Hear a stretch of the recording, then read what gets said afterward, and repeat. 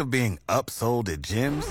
My guy, you're currently a base member? For $90 more, I can upgrade you to our Shred membership. For $130 more, you'll be a Swole member. And for just $300 more, you'll reach Sweat Platinum. At Planet Fitness, you'll get energy without the upsell. Never pushy, always free fitness training and equipment for every workout. It's fitness that fits your budget. Join Planet Fitness for just $1 down and $10 a month. Cancel anytime. Deal ends Friday, May 10th. See Home Club for details. Are you ready? Jamie Markley, David Van Camp, and Scott Robbins. We just become best friends. Yep. Making sense of it all. Now I get it. And having some fun. Lighten up, Francis. This is the Markley, Van Camp, and Robbins Show.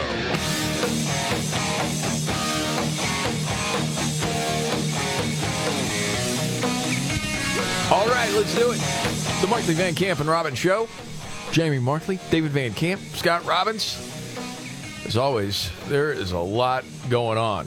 I suppose we'll start with Secretary of Transportation, Pete Buttigieg. Yeah, well, he finally showed up in East Palestine, Ohio, and I guess he got bullied into it. And then when Donald Trump shows up yesterday, someone in the White House is like, all right, Pete, you got to get down there. Okay, come on. Trump is making us look bad. He's making us look like a bunch of idiots. And so Pete Buttigieg shows up there. He got the reflective vest on and the hard hat on, and he was looking very seriously while Keeping talking. His goggles on too. I noticed. Right, Yeah. He's talking with people from the NTSB, from Norfolk Southern, from some city officials and other dignitaries. Notice he wasn't at the McDonald's handing out cheeseburgers like the people's president, Donald Trump. But Nope. That's what you can come to expect from the faculty lounge class that Joe Biden surrounds himself with. It's true. And I think it's really interesting because they're very good at apologizing, but not very good at actually, taking the lead on certain issues. Because today Pete Buttigieg was asked, actually just moments ago, hey, you didn't send out a tweet until 10 days after, even send out a tweet about the disaster in East Palestine, Ohio, until after, 10 days had passed. Was that too long? And he says, well, the answer is yes. But we're taking accountability for it. But you're not. Okay, so give me all the steps how you're taking accountability. Right. Well, we're blaming these people, which is fine. They need to pay. But, I mean, my goodness, this long with people not knowing whether or not the air they're breathing is going to kill them or their kids or make them sick. The water they're drinking, you get out of the shower, you got a rash over 3/4 of your body. Well, yes, but we're going to make it right. How? They can't even get hotel stays at places to get out of there for a while. Well, they wouldn't do it. Yeah, this is the administration of platitudes. Oh, sure. Yes. It just is. They do it all the time. Yeah. They've already shown they don't care about those people. But then when the political pressure came on and they had no choice, okay, we'll make it right. But what was the deal? They were not going to talk to anybody unless they turned the cameras off? Yeah, so Savannah Hernandez with Turning Point and another reporter, and I didn't catch her name, with the Daily Caller, tried to talk to the Department of Transportation's press secretary. She said, hey, I'm the press secretary, I'll talk to you. But she wanted them to turn the cameras off. Okay, you've been in news, or you were in news for quite a while. Have you ever seen anything like that? Not in a situation like this. I mean, there may be times when it's more of a one-on-one thing, but usually if they don't want to be on camera, somebody just kind of says, well, no, I'm not going to be taking questions right now. Then you walk away. Okay, so it's not just us saying, that's odd. No, it's odd. All right, roll it. I'm happy to have a conversation with you. I do not want to be on camera. Absolutely. I would like to do it without the camera on. Can I ask why? I think that it's a little bit aggressive. That's why. And why is it aggressive? That's a little aggressive. Yeah. To turn the camera on? That's their go-to. I don't feel safe. Why? That's part of the gig, isn't it? Right. Yeah, you're a spokesperson. You're a spokeswoman. You're a press secretary. The job is to be out in front of the cameras to take some of the pressure off of the person who's heading the department you represent. Yeah, because questions from the media on camera are the real problem here. Right. That's the real problem. Give me a break, man. Can I ask what the secretary is going to do with the picture of Jenny Kerr? He took her the other day when she was asking a question in Washington, D.C. I'm happy to answer your questions. I would like you guys to not have your cameras on. I had my camera off a minute ago. If I turn it off, we you all have your cameras on. I can see them. You guys, I'm happy to have this conversation. Oh, my God. Somebody should have showed him a pothole. That's kind of in his wheelhouse. I mean, how can you make this bad look for them look worse by doing that? Oh, exactly. Wow. You don't have like on the plane ride or the train ride or the drive over to East Palestine, you don't have some time to get some note cards together and just say, here's what we're going to say, here's the boilerplate thing that we're going to tell anybody who tries to run up and ask questions, or just say, no, we're going to be doing a press conference in an hour. You're just going to have to wait till then, and then walk away. It's pretty simple. It's a bad look, maybe, but it's better than saying, I'm more than happy to talk with you, but you're being very aggressive with that camera. Oh, my goodness. I know. If I say the wussification of America, I'm painted into a corner, but I don't know what else to say. Yeah, it's aggressive if you turn on the camera. I will just say this. This is an assault on the First Amendment and therefore democracy. Preach, bro. Well, the camera's not a camel. It's not going to spit at you. I mean, golly. Well, and you know the take. And to say now these poor people have become political props for Donald Trump. Listen, this is what politicians do. They look at situations like this and they notice, hey, no one seems to care. I'm going to let these people know that I care. Yeah. This isn't new to Trump with the working class of America. He's done this before. No, and I like what he did. I love what he did there. I wish he would stop throwing out random weird accusations about Ron DeSantis and just do more stuff like this. You'll have a better shot at getting the nomination, dude. I agree. If you're running for president. So he visited East Palestine, Ohio, where this train derailment and chemical spill has upended people's lives. And he's talking with the people. He's at McDonald's. He's ordering food for people. And he's like, I know this menu better than anybody else here. And that's probably true. Yes. And then he talked about the water, the high-quality water that he was dropping off. We're bringing thousands of bottles of water, Trump water, actually, most of it. Some of it we had to go to a much lesser quality water. Oh, God. You want to get those Trump bottles, I think, more than anybody else. But we're bringing a lot of water. I know there are people jumping on him for that. That's Trump, dude. He's... You never know if he's serious or if it's with a wink and a nod, but I tend to think a lot of that is a wink and a nod, kind of playing up to the character that he's made for himself. Yes. Was there like bottled water with his logo on it? Yeah, it's Trump water. Okay. He's not joking about that. There That's really a real was thing. Trump water, yes. Okay. You don't remember Trump steaks? He puts his name on stuff. Yeah, that's what Trump does. Yes. He's got the hose running outside his house. He's filling up bottles of water. Okay, meanwhile, someone in the Biden administration is saying we've brought down energy costs. Yeah. It's the vice president? The vice president, Kamala Harris. Yeah. How? Yeah. Where? She was doing this event and was talking about how the Biden-Harris economic plan. Is it back to that? Yeah. Is working. Is it because that branding went away for a while? Yeah. But I guess it's back? Okay. Every day, Joe Biden and I talk about and work together with our partners, like former leader Hoyer, current leader Hoyer, to lower the cost for the people of our nation, because you are a leader. For working families, we have reduced heating and electricity bills. So folks have more money in their pocket to buy things like school supplies, replace the dishwasher, or take a family vacation. Okay. Can someone explain to me what she's talking about? I guess what she's trying to talk about is winterization programs that are available that really, it helps a very small number of people, because most people are looking at their energy bills and saying, hey, they've been going up for 2 years now, and they're not really expected to stop rising on average until maybe next year. It's not getting better for most Americans, so I don't really understand what she's talking about here, other than she's a liar who lies. That's it. Well, yes. I guess you could say anything you want.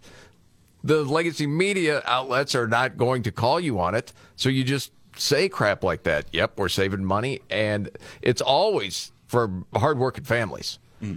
Well, the energy of gaslighting continues to go up. This is true. Yeah, holy smokes. The deadbeat families, we don't help them so much, but the hardworking families, of course. I mean, even though we're trying to destroy the family structure at every corner, that's who we're helping out. And just a little extra money in your pocket. Do they actually see what's going on? Like any of the stories out there with credit card debt? And how people are not buying other things because the food prices are so high? And as far as the energy costs, I don't even know where that comes from. Well, we all get bills from our energy companies. Yeah. We all know. That's a lie. I think they haven't gone down. Yeah, I think what she's trying to say, and they've done this sort of creative, dishonest math before, is that because they are not spiking as much as they had been over the course of several months, therefore that represents a decrease in costs, which is a total lie. No, it doesn't work that way. And you know what is so infuriating, and we'll get to it in a bit, is Biden talking about Ukrainians and pensions and a little extra money in their pockets as part of the $500 million he just handed over. Yeah. What are we at now with Ukraine? $113 billion? It's a lot. Yeah. Okay. So we'll get to that in a bit. And Tucker Carlson could cause another 9/11. Says who? Oh, you got to hear this. That and much more coming up right in.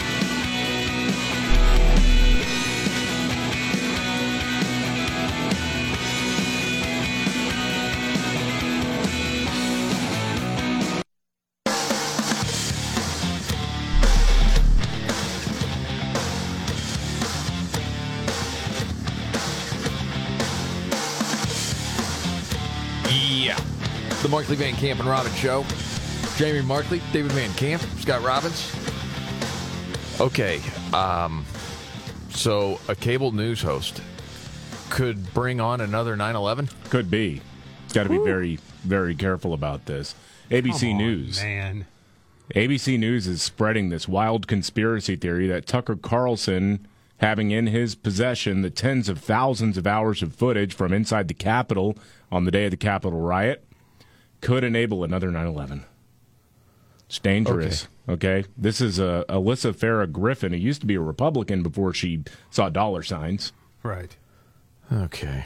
Roll it out. So, as a Republican, like we always say, we back the blue. Will you just expose the entire Capitol and undermine the Capitol Police and their safety precautions for something like a January 6th were it to ever happen again, or something like 9/11 where the Capitol was targeted? Wow, she got on the email for the talking point. Well, see, that's just it, right? We talked about this yesterday. Yeah. Everybody's using the same talking points now, how dangerous it is. What they're really pissed about is they don't have it.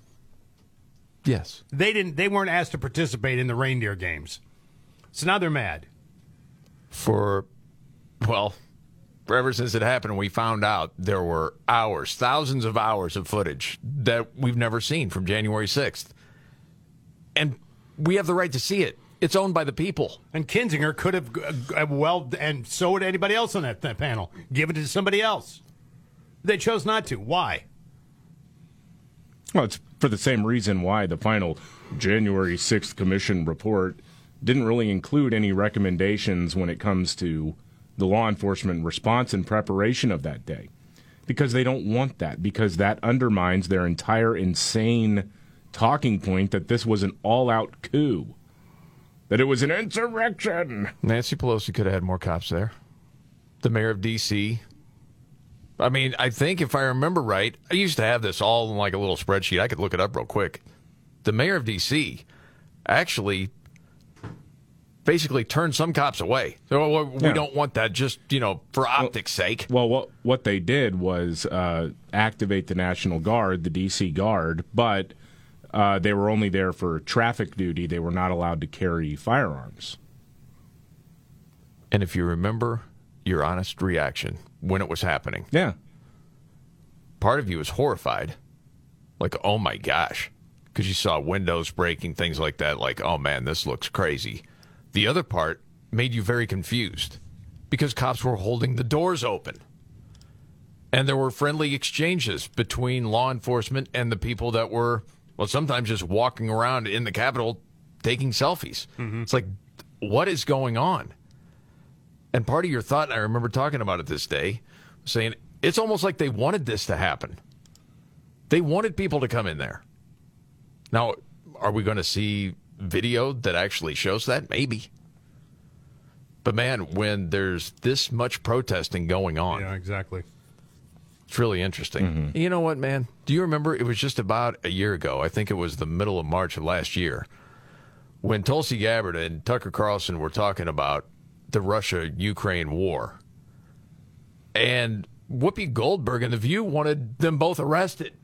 Yeah. Yeah, of course they did. I remember they used to arrest people for this. For having an opinion? Yes, that's the modern left right now. At least on the highest levels, at least in the chattering class and politics, the talking point in the modern left movement is all about censorship, and it's about using the force of law to get rid of opinions they don't like. It is, man. It's Marxism. That part's a little scary. It's not so much the people that are out in front of the Marxist ideology. They don't give you a whole lot of fear, but as a group and where they want to take it and where we've seen this country go in the last 5 years, yeah, it gives you reason to worry a little bit. But it leads me to believe there is something on those films they don't want you to see or me to see or anyone else for that matter, because it will completely blow up the narrative. Spot on, Scotty. Hey, I wanted to ask you about this. This was a survey out there to see if you agree. So I think a lot of people will find this interesting. 7 out of 10 people said they would rather be buried in a cardboard box than an expensive casket because they don't want their family members spending too much money on their funeral. Yeah, I could see that. So if I pose the question to you, cardboard box, Scott, or expensive casket? No, expensive casket. That's what you want, isn't it? Burn through all that life insurance money. Yep. You're superstitious about what might happen. Is that fair to say? Once you're dead? Well, that's only some. Well, see, this sounds terrible when I say it, though. It does, because the organ donation thing is valuable. It's great that you can take this vessel you no longer need and help somebody else live longer, right? Right. Sure. I just wonder, and again, I don't know this, but I wonder sometimes if they take my eyes, I get to heaven and I can't see anything. I'm walking around, stumbling around, bouncing around heaven. Should I get so lucky as to be there? And then what? Jesus says to you, yep, can't do nothing about your sight. Sorry, you gave your eyes away. I never told you that. Helped all these other people couldn't see, but you're the one exception in heaven. But he'll say, find me a place in the Bible where I said, give up your eyes. I didn't say that. It's not there.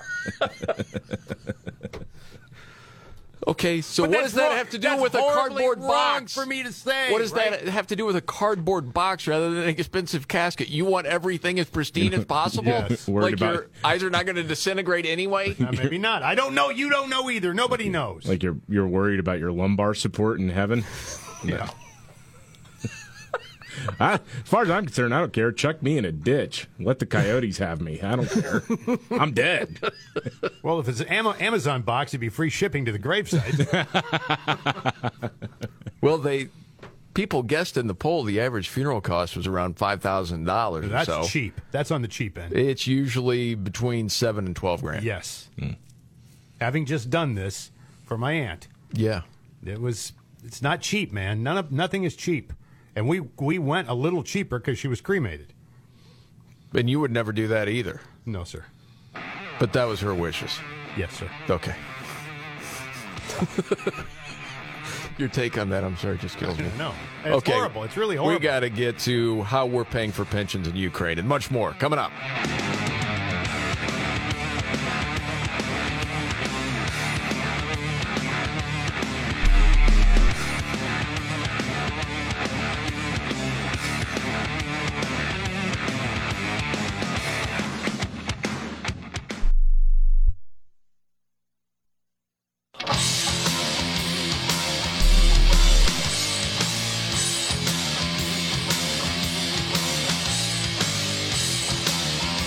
The Markley, Van Camp, and Robbins Show. Jamie Markley, David Van Camp, Scott Robbins. Okay.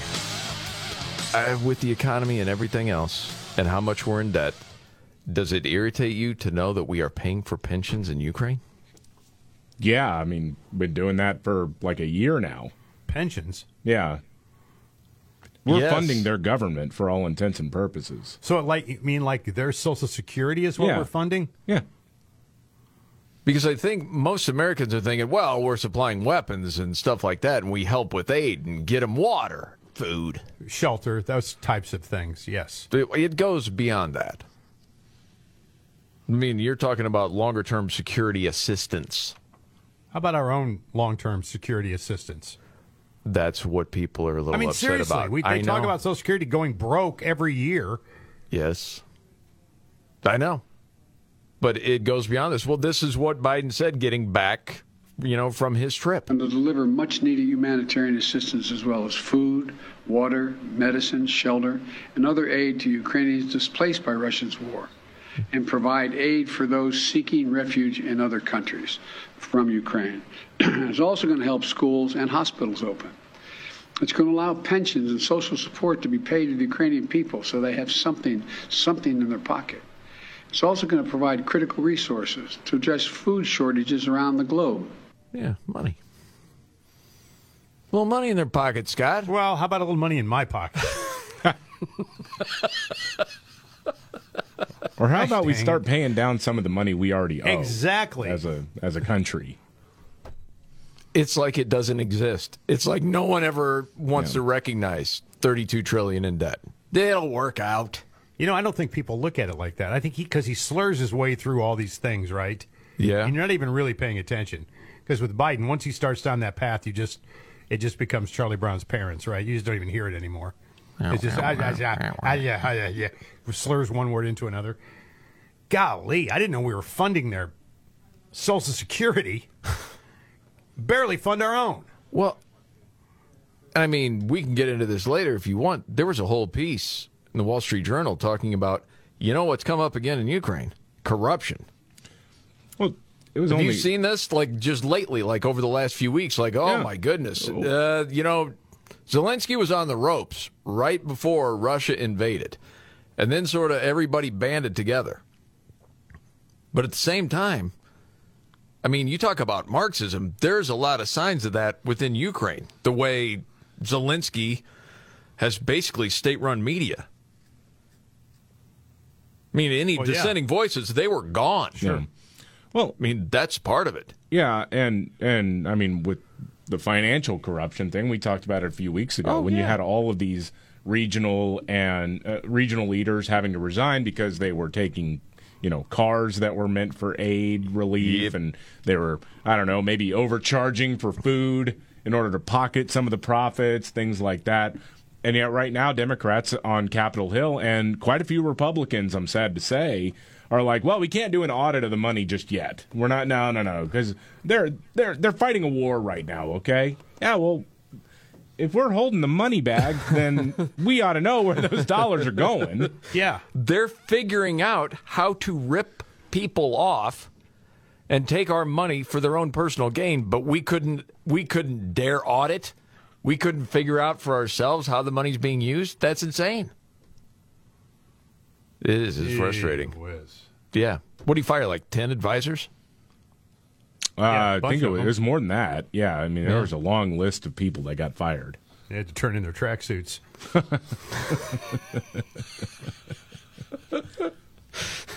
Oh, goodness. And there are certain stories that, I'll be honest, they irritate me.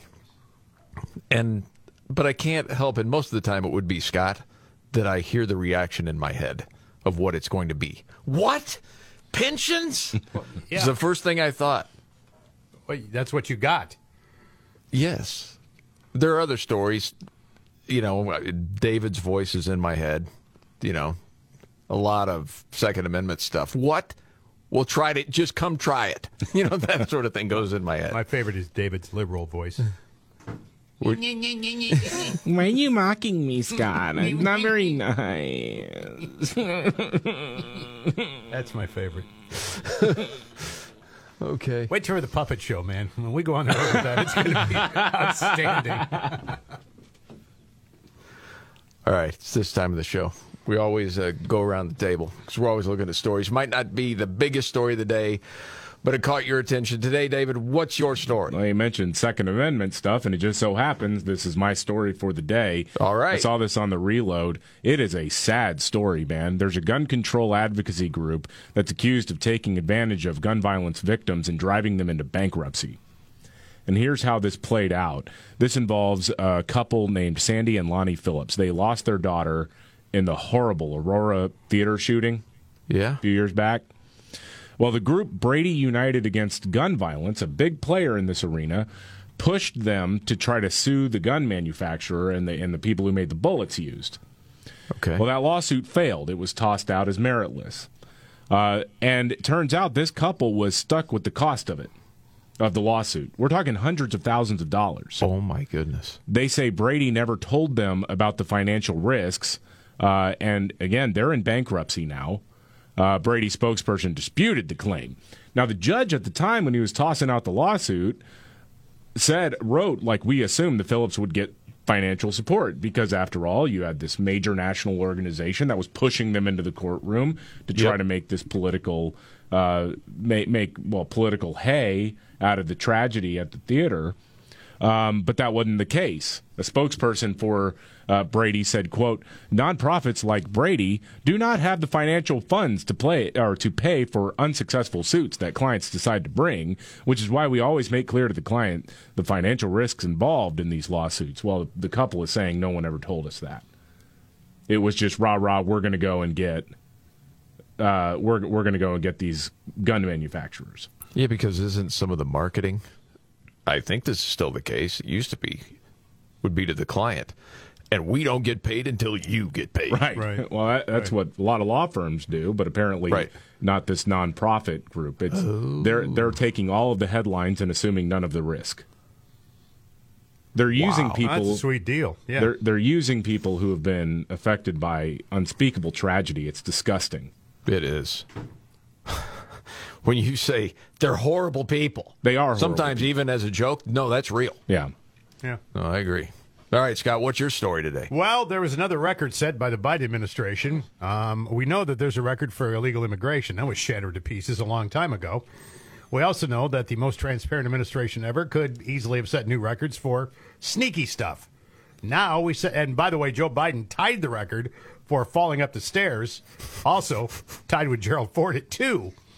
We're waiting for that glass ceiling to burst any moment now. But the American household debt has reached a level not seen since the beginning of the arrival of the Obama administration in 2008. So there's a new record. The average American household is now carrying more than, get this, $142,000 in debt, adding up to a whopping $17 trillion across the country. All under the Biden administration. Another record has been broken. Yay! Wow. Okay.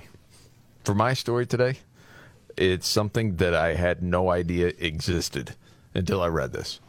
And I'm curious to know if David had ever heard of this. This was out of the Wall Street Journal.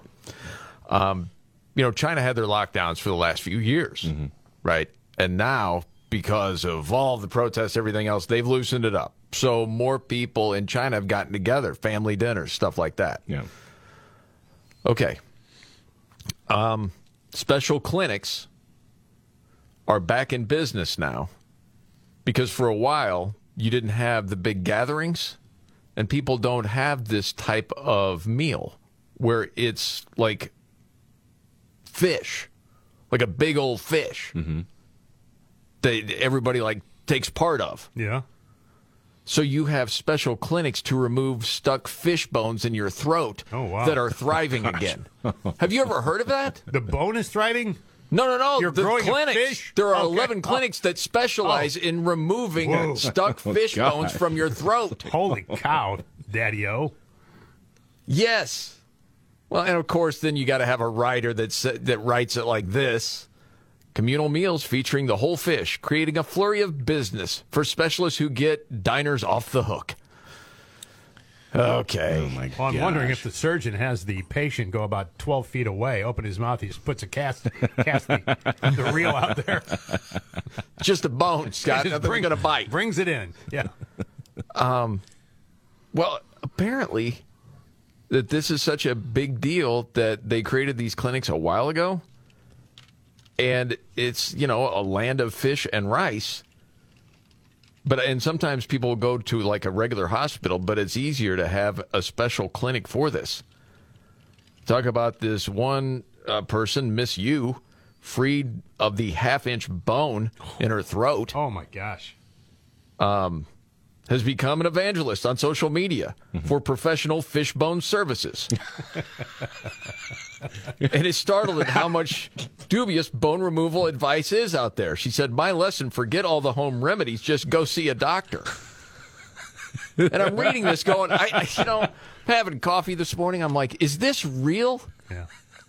The menace of the fish bone has been more or less taken away from the Western diet because it favors the easy-to-eat fish fillet. But in many Asian countries and Asian communities around the world, whole fish is a cherished presence on the communal dinner table.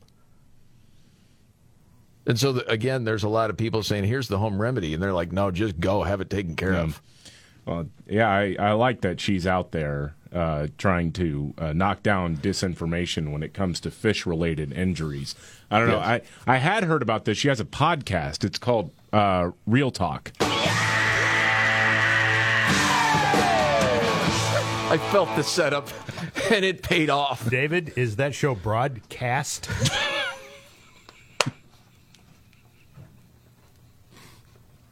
Oh, boy. And the story goes on from there. Some people think it's damaging to the culture, but others say it's a net positive.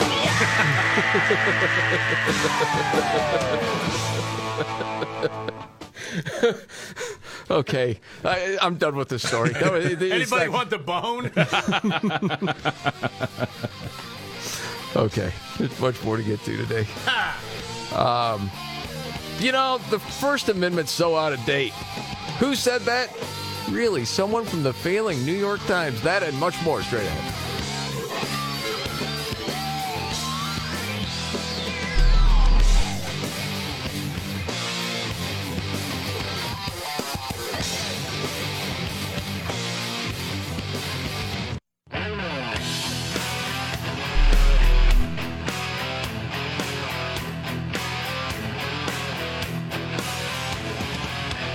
All right, the Markley, Van Camp, and Robbins Show. Jamie Markley, David Van Camp, Scott Robbins. So the First Amendment, out of date. Yeah. I'm going to put it out to pasture. Yeah, why bother with it anymore, right? A member of the editorial board of the country's paper of record, the New York Times, says maybe the First Amendment is just a tad out of date. Mara Gay was on MSNBC. This is the lady who thought that because... What was it? It was Michael Bloomberg running for president a couple years ago. He spent something around $500 million on his campaign, and she claimed that he could have given every American $1 million and still had walking around money left over. Oh, yeah. Yeah. This lady is an idiot, but is still apparently somebody whose voice needs to be recognized and celebrated. She was talking about how Congress needs to figure out how to regulate speech online. Oh, okay. We actually have a very broad First Amendment statute. And, of course, as a journalist, that's a wonderful thing. The problem here is that the world has changed. And so, to your point, Joe, now you have companies that are actually not journalistic organizations that are disseminating information, some of it factual, some of it dangerous, some of it hate speech.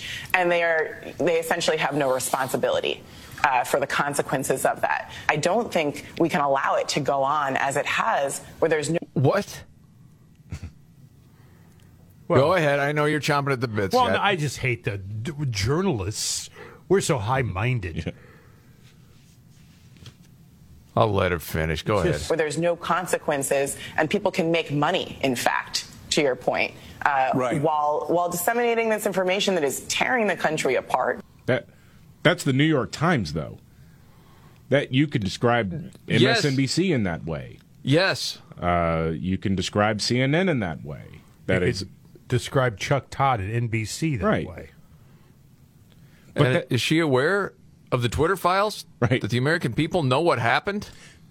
Well, and the thing is, that's the beauty of the First Amendment, is that it is absolutely MSNBC's right to share the hateful, sometimes outright racist, and divisive things that they say. It is their right to do it, even if I disagree with it and I find it abhorrent. It's their right to do it. I'm not calling on Congress to say that this moron shouldn't be on television anymore. What's the battle of ideas? And that's what the left never wants to do, really, is compare ideas. They don't. So just suppress the other side. And I'd like someone to ask Mara Gay and everyone else like her, where do you want to go? What country, just which country has it figured out? Okay? Because I bet we can get a GoFundMe to help you get there. We'll set you up nice. Well, so tired of that nonsense. I'd like to ask her who the gatekeepers are going to be. Who's going to decide? Journalists will. Right. Yeah. Look at the trust in journalists right now. Yeah, they're fantastic. It's well earned. Right. Yeah. Okay. Did see this on a lighter note. One of the few things BuzzFeed does well is little things like, what are the everyday activities that you did wrong for years and didn't know it? Because it's kind of interesting. Is there something that comes to mind, Scott? You're looking around. I'm thinking. I know there's several hundred, but I, for the life of me, can't come up with one right now. Okay. Have you ever heard this? To open bananas, you should do what monkeys do and open them from the bottom. It's a lot easier. I've heard about that, yeah. You've heard about it but never done it? I've never done it, no. I didn't know monkeys did that either. See, I just learned something new today. Now we're going to try to open them from the bottom. I don't think I want to do that. Why? What's the worst thing that could happen? Well, it's because you got the stem. You break the stem off, and then it just peels. I understand Very the easily. concept. They're saying it's easier to do it from the bottom. God, okay, well, I'll try it. Is there... Okay. You enjoy a banana. I like a good banana, yeah. You do? Mm-hmm. I can hear you from 2 rooms over enjoying that banana. Peeling the banana? Not peeling it. Enjoying it. You know. So I try to wait for you to not be here. This is the Markley, Van Camp, and Robbins Show.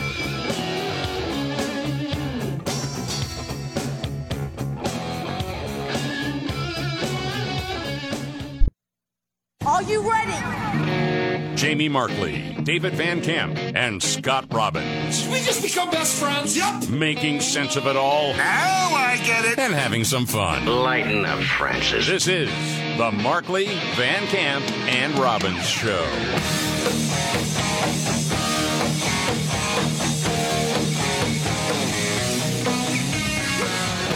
The Markley, Van Camp, and Robbins Show. Jamie Markley, David Van Camp, Scott Robbins. Pothole Pete goes to Ohio. That's a children's book. He loves transportation, you know that. He's had a personal love of transportation ever since childhood. Sure. Yes, he loves it. He's ridden on a couple of trains. He was on a boat one summer. Yes. Yeah, did he propose at an airport, or was that a train station? Yeah, that was in an airport terminal. So that's transportation, yeah. Right. Mm-hmm. I mean, that's transportation, obviously. It's interesting. So Pete Buttigieg, the transportation secretary, finally showed up in East Palestine, Ohio, at the site of that train derailment and ensuing chemical disaster that has unfolded in the small town. And, you know, he stopped by for a couple hours, shook hands, wore a hard hat and reflective vest, looked very serious. We're going to get to the bottom of this. You know, like this thing has been going on for almost a month at this point, and he finally got bullied into doing it, partially, I think, because Donald Trump was the one who showed up and was handing out Big Macs and whatnot, and water, Trump water, high quality. Yes. Trump water. It's interesting, though, last night, Mayor Pete took to the Twitter machine and suggested that any criticism of him is a smokescreen for the greedy corporations. Oh, shut up. What? Yeah. That's his go-to all the time. He says, happy to discuss timing of our Ohio visit, but starting to think that some in Washington want that to be the main focus. So there aren't too many questions about rail safety regulation, who is for and who is against. We will hold the line on railroad safety and accountability. Except this guy, like last week, went out and said, or earlier this week, I guess, went out and said, well, there's like 1,000 train derailments all the time. I have not heard him talk about this in the 2+ years he's been in the position that he is in. That's the thing. You say it's $1,000 a year. Okay, Democrats have been in control. You had plenty of time to do something about it. You didn't do anything. And now it's Congress's fault. It's always somebody else's fault. I mean, we'll take our accountability. You will? How? No. They never say it. You know what took him so long to get there? What? He was riding his bike. That's a long ride from D.C. You know, we have that little clip of him talking about how he loved transportation because that's when he became transportation secretary. That's like a 30-second clip. Yeah. I want to hear the rest of it if we can. Yeah. Let's do that. More than once as a college student, I would convince a friend to travel nearly 1,000 miles back to Indiana with me on Amtrak. Though I know that in this administration, I will at best aspire to be the second biggest train enthusiast around. I spent a spring break in graduate school aboard a cargo ship studying there. Travel in my mind is synonymous with growth, with adventure, even love, so much so that I proposed to my husband, Chasten, in an airport. Yeah, that's it. Yes. There you go. See? Airport terminal. I rode on a train in college, and I spent a spring break on a boat, and I proposed in an airport terminal. Was he in the cargo bin or just on the ship? I think he was on the boat. I'm not really sure what he was doing there, but I don't know either.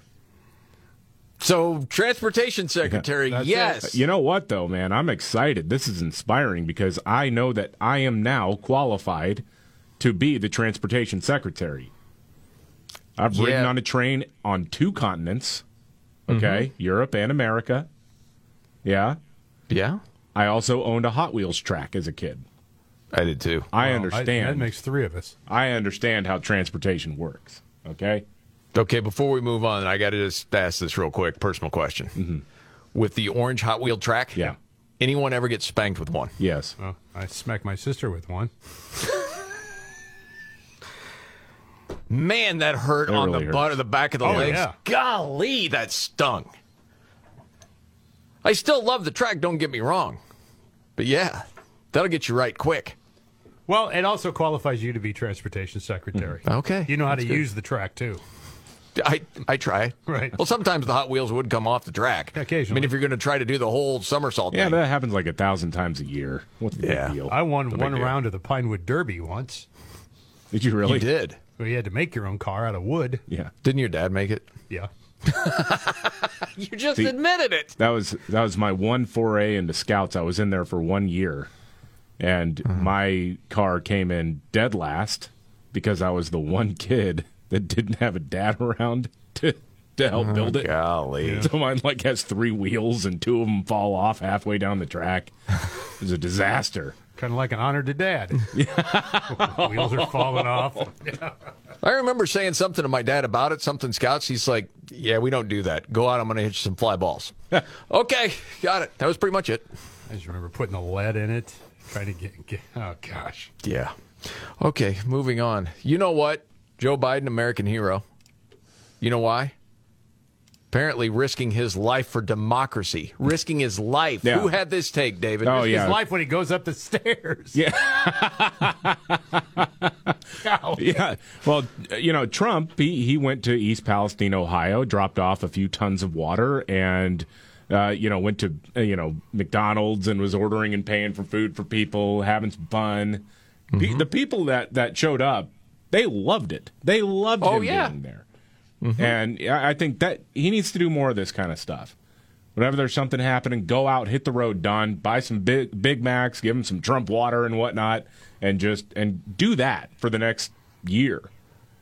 Yes. Well, I mean, I think you got to do other stuff too, but I think your biggest point is just don't say stupid things on your social media account. Right. Exactly. Put the phone down. But that's a little always been the case with Trump. Yeah. Go do what you do best and go connect with the people who love you. Anyway, apparently media hates it because he beat Joe Biden to the punch. What's he really doing there? Here's MSNBC's Joe Scarborough. Oh, boy. Oh, goodness gracious. The guy's just so gross. He really is. I mean, talking about Trump water, branded Trump water. And by the way, he's such a hypocrite, too, talking about attacking Joe Biden while Joe Biden is going, risking his life. Fighting for Western democracy, something he doesn't give a damn about. Oh, my goodness. Did Do these idiots actually think that Joe Biden was at risk of being bombed by Vladimir Putin when he went? Well, you heard the air raid sirens going off, Dave. Yeah, but I mean, even the CNN reporter on the ground and Reuters was reporting, like, that was the first time in months they'd heard air raid sirens. And it just happened to be during the photo op with Joe Biden and President Zelensky. Interesting. Well, these are the same people, too, that will say, well, words, silence is violence. Right. So I suppose in their world, just showing up in Kyiv was risking his life. But, they really actually have convinced themselves that Joe Biden was going to get bombed by Russia. The government told Russia a couple hours ahead of time that Joe Biden would be in there as a warning, like, hey, don't really, you don't want to risk anything here because, I mean, Putin, he may be crazy, but he's not dumb. He's not gonna blow up the president of the United States. Are you out of your mind? No. But that's what they do. Like legacy media, it's just propaganda all the time and trying to make people believe that was so courageous. Risking his life. By Scranton Joe to go over there and risk his life for democracy. Goodness gracious. God. Okay. Oh, switching gears, man. Saw this story. Wanted to get your take. And this is a little bit of a different situation than what you were in, Scott, a few years ago.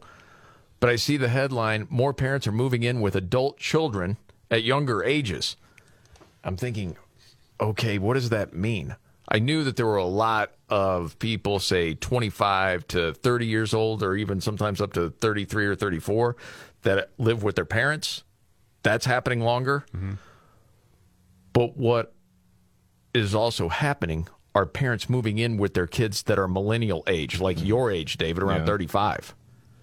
Have you seen anything like this among your peer group? Yeah, I got a neighbor, and part of it was because of economic hardship, like pooling resources, and not necessarily that anybody couldn't afford to live on their own, but also childcare. Because I mean, the daycare system right now, they're struggling to hire people, which means that they can't take as many kids, or it's more expensive if they do take more kids. And so then it was the person that I'm thinking of in my mind, at least, was somebody who thought, well, this would be financially beneficial on a couple of fronts, and we'd get, an agreement with mom to watch our kid while we're away at work. Yeah.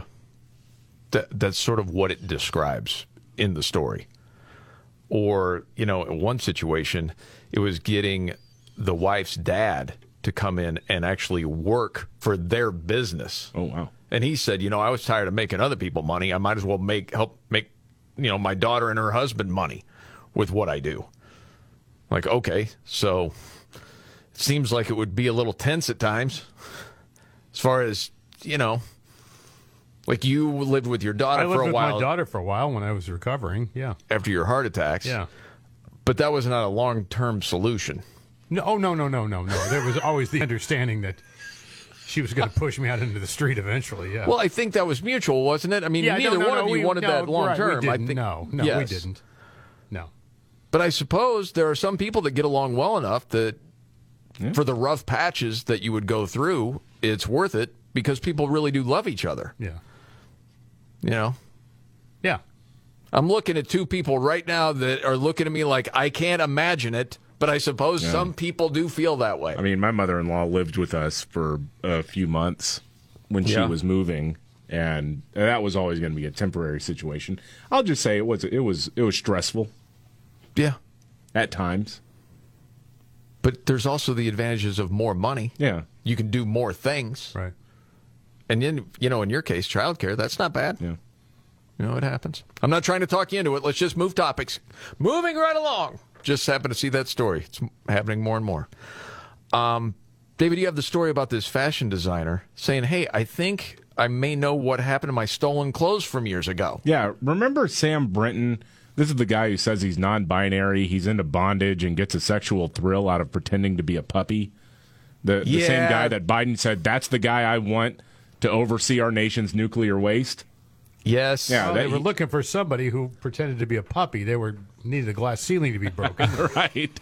Well, he left the Department of Energy because he got caught stealing women's luggage a couple of times, and that's not something you just do once or twice. Not the way he was doing it, where he's just sort of like walking out, like scoping out the area, walking out. Like this is a habit that he had. Yeah. Weird. Well, now a fashion designer based in Houston claims that she found a photo of him wearing a dress that she made. Uh-oh. Asia Thompson says that her luggage was stolen from an airport in D.C. back in 2018. And then, as the story of Sam Brenton was breaking, she saw a photo of him wearing a dress that looked pretty familiar. In fact, it was one that she has a picture of herself wearing the same one. It was a custom-made dress. She made it. And so you can't fake that. And that's not off the rack, obviously. No, this freak show's walking around in it. Wow. And she told Fox News Digital, I saw the images. Those were my custom designs, which were lost in that bag in 2018. He wore my clothes. God. And after seeing her clothing that resembled the ones in the bag that she lost, they filed a complaint with the Houston Police Department. And then she got a phone call in January from the FBI field office in Minneapolis, which is like the first place he got busted stealing women's luggage. And so apparently this is all part of the portfolio that's going on as he works his way through the court system. Say yes to the dress. Does he ever say no? Say yes to someone else's dress. Yes. Of course. Okay. Got to get to another news update. Also, artificial intelligence coming into all parts of our lives, maybe even making comments about your music playlist. What would they say about Robin? We'll get to that and much more coming up right here.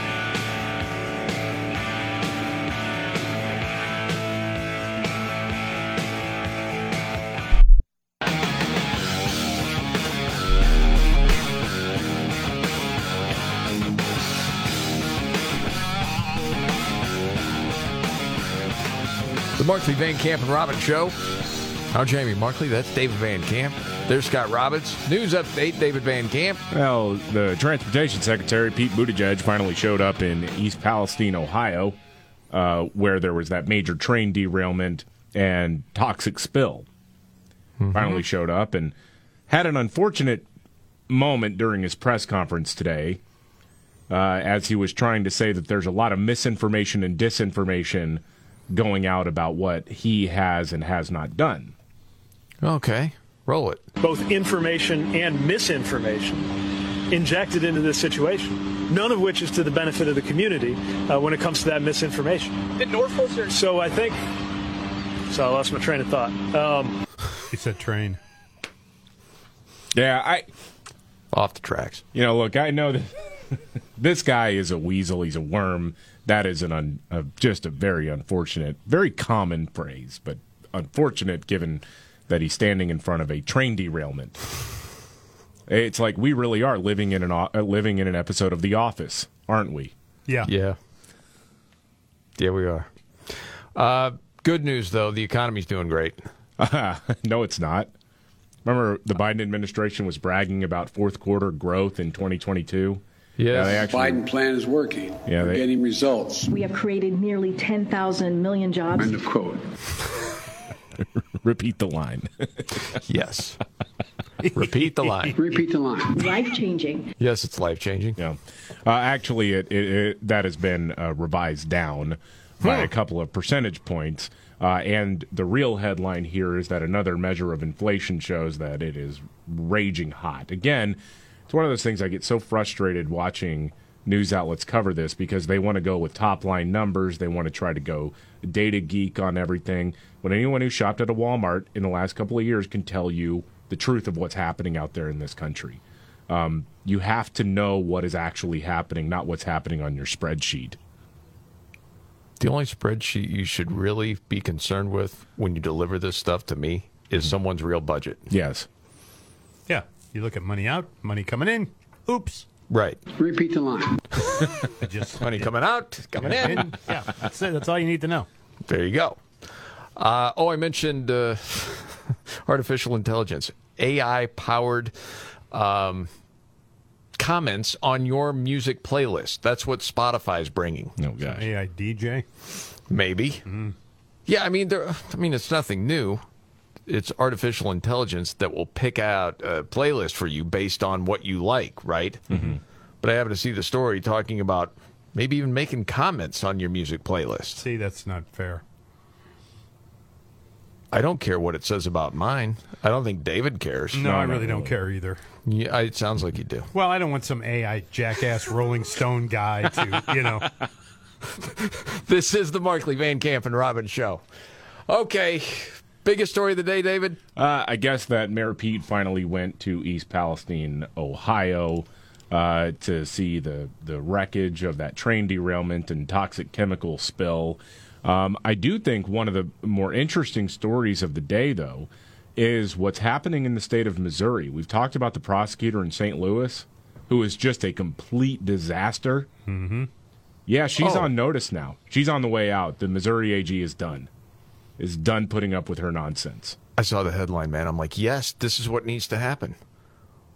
Crime gets worse when you have one of these people in charge. Yeah. They got to go. Terrible thing that happened. It finally broke the camel's back. Yeah. All right. Yeah. We'll get to that and another news update straight ahead.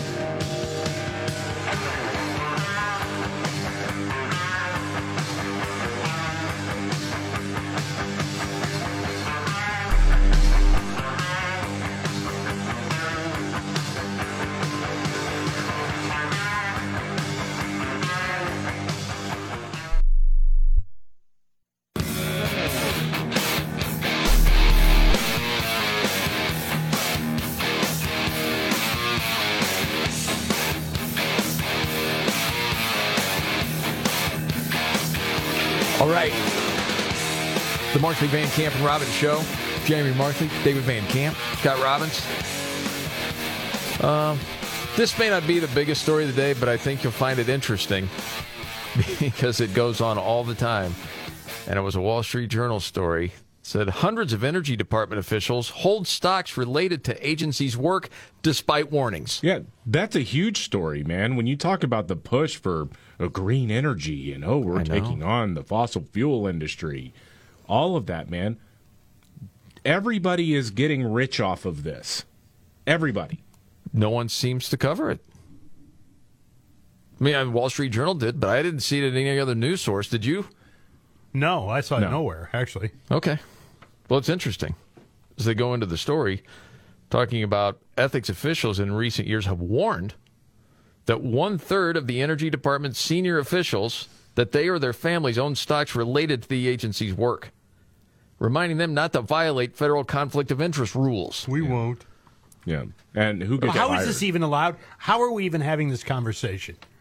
How can you sit on that board and advise our government on policy that you're going to profit and benefit from, should they do it? Well, they say they How are can't we even do having that. this conversation? But it's also the people that may not make the decisions but are in the know. Well, they're also influencers. Yes. Of course they are. Yes. Golly. This should not be a hard thing. If you want to serve the public in a government capacity of any kind, and you have to divulge yourself of any stock that you may have interest in. Period. This shouldn't be hard.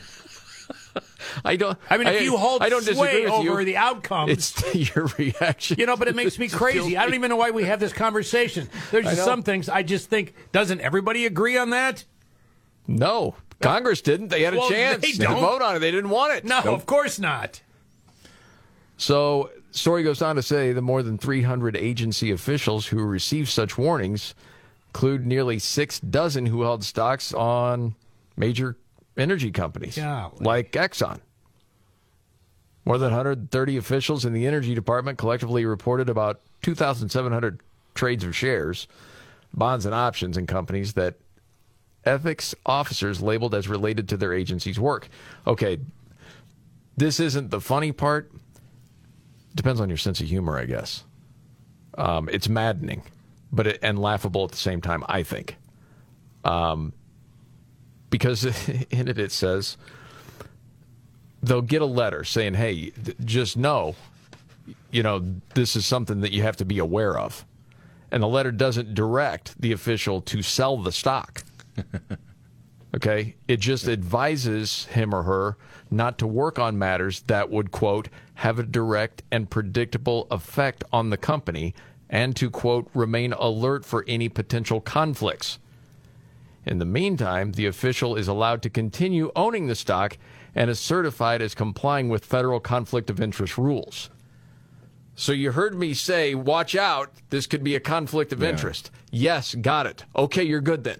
Yeah. Gee whiz. And the story says, like the rest of the federal ethics system, the Energy Department's ethics policy has gaps. Really? It doesn't take into account whether officials have knowledge or could come across information affecting companies they invest in. Unless ethics lawyers believe the official wields substantial influence over policies or other matters affecting the companies, they don't direct the official to sell the stock. Yeah. Well, then you can't have the job. You can't have the job. But that $600 Venmo payment you made, that the IRS is all over that one. Exactly. Okay? Right. I mean, it's the reality, man. There's a lot of people who work in the federal government who actually hate you as an individual. They might not know your name. They may not have ever met you, but they hate your very existence. You are nothing more than a vector for cash and power for them. I'm sorry, man. Anytime I hear anyone say they hate you, I think of the classic bit that you brought to this show years ago now, David, and I can't help but laugh. And now I feel like I got to explain it because what you just said was not funny, but there's something that I hear in my head that I can't help it. Do you know what it is, Scott? No, I don't think so. Really? Maybe.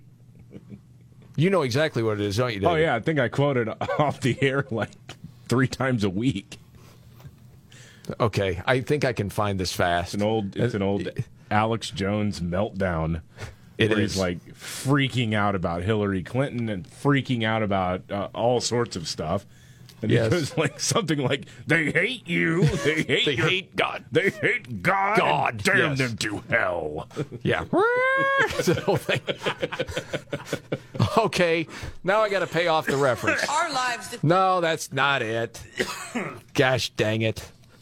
See, this is a live show. No, it certainly is. You've played it before, like it's on your phone or something, isn't it? No. I bring it up off the computer. I mean, every once in a while, you drop that one in there. Yeah, let's see. I mean, the name of this is now Julian Assange Trolls the World. No, that wasn't it either. That's a good one, though. Okay, give me 10 minutes. Okay. And I'll pay it off. Because it's absolutely worth it. There is no way, at least for you two, that it could be played that you're not going to laugh. Yeah. Because it happens every single time. I laugh at your sound effect at the end, too. That always makes me laugh. If you're listening right now saying, what are you talking about? What you're talking Trust me, okay? Yeah, right. Give it 10 minutes. All right. We'll get to it. We'll find it. We'll get it. Okay. Let's talk about the Missouri Attorney General. Yeah. Because a lot of people love this story. I love this story. Finally, you got another Republican lawmaker growing a pair and fighting against the tide of progressive social justice warrior nonsense and insanity. The Attorney General of Missouri, Andrew Bailey, has fired the St. Louis Circuit Attorney Kim Gardner. We've talked about her before. She's one of these progressive prosecutors. She's pro-criminal, is what she is. I mean, she had a blacklist of officers she didn't like and refused to prosecute anything that was brought to her by those officers. It's unreal. It's like if everyone in America knew this person's story, serious, they would be outraged. Well, and it's been mayhem in St. Louis, and a lot of it is because there's been, well, really no consequences for criminal behavior. Experienced attorneys in her office have been quitting or getting fired. A murderer walked free because no one showed up to court. Right. That's crazy. It's wild, man. The final straw, though, was a car crash that happened just shy of a week ago. A 16-year-old named Janae Edmondson visiting from Tennessee for a volleyball tournament. She was hit by a car. She's lost both of her legs now. The car was driven by a 21-year-old named Daniel Riley, according to the police, who was supposed to be on house arrest with a GPS bracelet, and he was supposed to be on trial for an armed robbery that he committed in August of 2020. The trial was scheduled for last July, but was postponed because Gardner, the prosecutor, her office was not prepared to move forward with the prosecution. Unbelievable. Now, in the 7 months since he got the GPS monitor, he's violated the terms of his monitoring over 40 times. The most recent violation took place 5 days before the crash. Go to jail. The prosecutor directly to jail. And the prosecutor's office had not filed any motions with the court to have the bail revoked. And the thing is, it's not just, I think I can almost guarantee you that somebody on MSNBC or elsewhere will say this is a Republican going after a black woman in power. That won't fly because Tish Jones, the mayor of St. Louis, also is on board with this.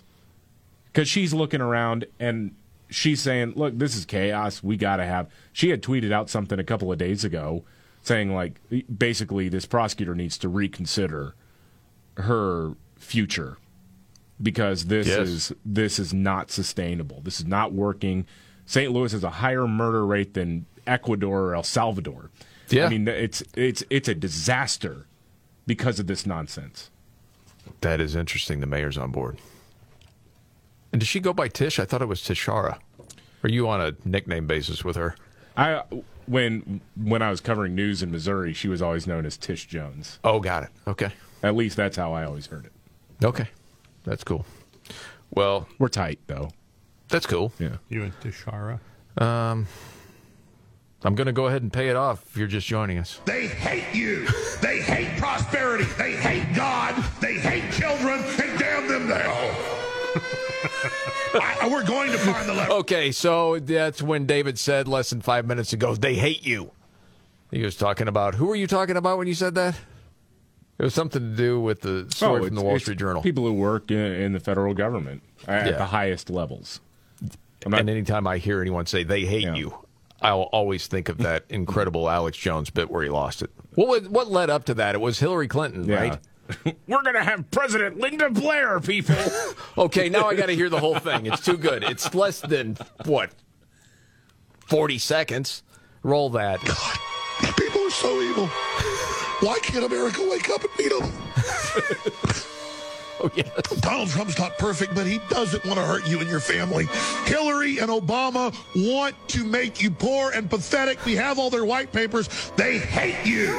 They hate prosperity. They hate God. They hate children. And damn them to hell. We're going to find the lever to beat these people, and they're going to be beat. Look at her shark face. Have to look at her with that demon face. That's a frickin' demon. We're going to have President Linda Blair, people. And I'm not going to go along with it. That is the freaking best. Oh, boy.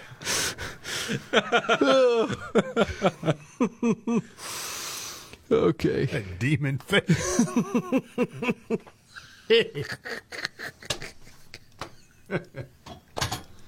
Wow. All right. Switching gears. Oh, boy. Okay. On a different note, this is amazing to me. How many people in America would you say would say nepotism's bad? Majority, right? Yeah. It's not good. Yeah, I don't think so. But if you had to put a percentage on it, what would you say, Scott? 30%. Not more than 50. No, probably not. No. David, what would you think? Some people that have, get great value from nepotism. So yeah. I'd say 40%. It's 16. I was surprised. 16? Yes. Wow. Because usually when you hear, it's nepotism, people are like, oh, yeah, it's terrible. But the new survey says, well, if we use the broad definition, essentially giving it, some sort of edge to family or friends in the workplace, people are like, well, everybody does it. And I suppose if I was in that position, I'd do it too. Yeah. I appreciate the honesty. Well, my skill is career advancement, despite the fact that everybody hates me. No one hates you. What are you talking about? Damn them to hell. Damn them to hell. These people are so evil. Thank you. For a while there in your career, it wasn't that people hated you. It's just any job you were filling in for, you took their job. Yeah, it was a bloodless coup. Yes, absolutely. They hate you. We're going to have that. Operations Manager Linda Blair, people. Yeah. People say nepotism's okay. Fitbits could cause a heart attack. Uh-oh. Sorry I gave you that Fitbit, Scott. You got to explain this story, David, and we got a news update straight ahead right here.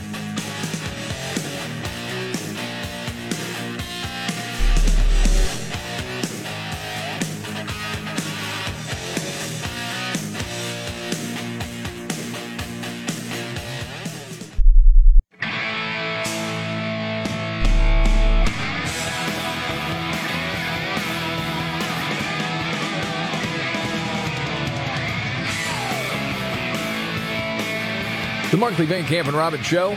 Jamie Markley, David Van Camp, Scott Robbins. Pentagon sending some additional U.S. troops to Taiwan. Relations with China, a little tense right now. Yeah. That's been the worry for a while. Yeah, they're flying over there in a hot air balloon, by the way. That's not true. No, that's not true. That was fake news. The thing is, how many people were like, are you serious, David? Because we are in this world where things are so unreal at times, you don't know what's real and not. Mm-hmm. Did you know he was joking, Scott? No. That's what I thought. I could see it in your face. You're like, really? Yeah, I know. Yeah. Okay, tell us the story. We mentioned it, David. You're saying Fitbits could cause a heart attack. Well, there's this study that's being carried out by researchers from the University of Utah. They were looking at different wearable fitness trackers. Well, I gave Scott my old Fitbit to help him with health, not cause problems, just so you know, Scott. No, I got a Fitbit on, yeah. And also, like the Fitbit Smart Scales, the Galaxy Watch 4, there's something called the Mood Metrics Smart Ring. Things that are supposed to, like, measure your body, like your BMI, your body fat percentage, your heartbeat, all that stuff. What they're worried about now is electrical impulses that get sent out of that to test things like what's your water weight and body fat percentage and things like that might mess with pacemakers and actually tell the pacemaker that it is that everything's fine when it's not. Got it. Yeah, that's not good. Yeah. I totally am opposed to teaching BMI at school. Do you look at your Fitbit numbers a lot? Occasionally, and not a ton, but I do check heart rate every now and then. Yeah. Yeah. What is it like on this show compared to when you're like? What is it right now? Like just compared, do you get a big jolt during the show? It's 62 beats per minute now. That's normally where it is when I'm resting. That's pretty good. Dude, you're way better than me. Yeah. Way better. I don't know how to get to mine at the moment. I don't want to waste any more time. No, usually when mine is running between, it depends on what I'm doing. If I'm doing like long walks or whatever, it'll go up to like 73, 74. Where's yours at normally during the show, David? It's been a while since I've had any sort of smartwatch on there. I would say usually it ranged from like beginning of the show because you're trying to get like amped up and ready to go. The adrenaline rush is happening and all that stuff. Usually it would hover around for a couple of minutes around 100 beats per minute, and then it settled into like the mid 70s. Yeah, that'd be like between 100 and 110. Really, all the time? And then it would settle like in 90s. Oh wow, okay. Yeah. Well, you're also on amphetamines, so. I think someone made the decision that I would quarterback this show, which I still freaking resent. Sorry. I got a great idea. The guy that's got ADD, let's make him quarterback the show. Well, you never know what play we're going to run that way. Yep, just hit 100 again. There you go. Here we are. Okay. That's what makes it fun, right? Oh, yeah. Of course. This is the Markley, Van Camp, and Robbins Show.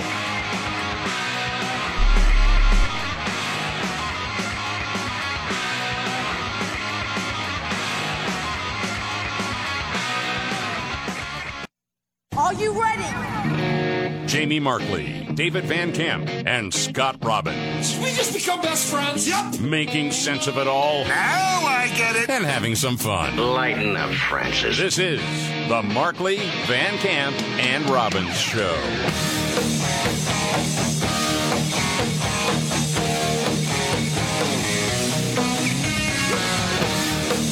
The Markley, Van Camp, and Robbins Show. Thank you so much for being here. Jamie Markley, David Van Camp, Scott Robbins. Okay, so Mayor Pete, Pothole Pete, finally made it to Ohio. Yep. Rode his bike. That's not true. Yeah. His little helmet on. But he had his hard hat on today. That's right, he did. And goggles. Reflector vest. Yes. Looking the part. Yes. Mm-hmm. How did it go, David? Well, I think he was very disappointed because he saw a lot of white folks working on the cleanup. Oh. Yeah, you know, he's like, no, it's just too racist, okay? Clean up equity. Yep, we need clean up equity. That's correct. Yeah, I thought it was kind of interesting today, though, that when a couple of reporters tried to talk to Mayor Pete, you know, he got shuffled into a building somewhere. And then the spokeswoman for the Department of Transportation said, I'm happy to talk to the press, but you got to turn your cameras off. That's weird. Why? That is weird. I don't understand that one. That's not how it works. I don't understand. Why would they even think that, David? Have you seen that before when you used to be in news? Well, usually it's I don't want to be on camera and I'm going to walk away. It's not, cameras I'll down. talk to you, but turn the cameras off. I don't know about that. I've never experienced that. I'll put it that way. No, it was strange. And the way they said it, too, what was it? It was aggressive or some nonsense like that? I'm happy to have a conversation with you. I do not want to be on camera. Well, absolutely. I would like to do it without the camera on. Can I ask why? I think that is a little bit aggressive. That's why. Why is it aggressive? Can I ask what the secretary is going to do with the picture of Jenny Kerr? He took her the other day when she was asking a question in Washington, D.C. I'm happy to answer your questions. I would like you guys to not have your cameras on. I have my Oh, camera my on goodness. If I turn it off, you all have your cameras on. I can see them. You guys, I'm happy to have this conversation. Notice she never answered the question, why is that aggressive? Have your camera on. That's just what they throw out there. I didn't feel safe. It was aggressive. It's their go-to when they don't want to answer any questions. If you think having the camera on, asking a press secretary a question is aggressive, you may need to go get help. Or you may need to find a different line of work. I was just going to say that. Career change. But Pete Buttigieg, though, was asked whether or not it was a mistake to not come here or go to East Palestine sooner.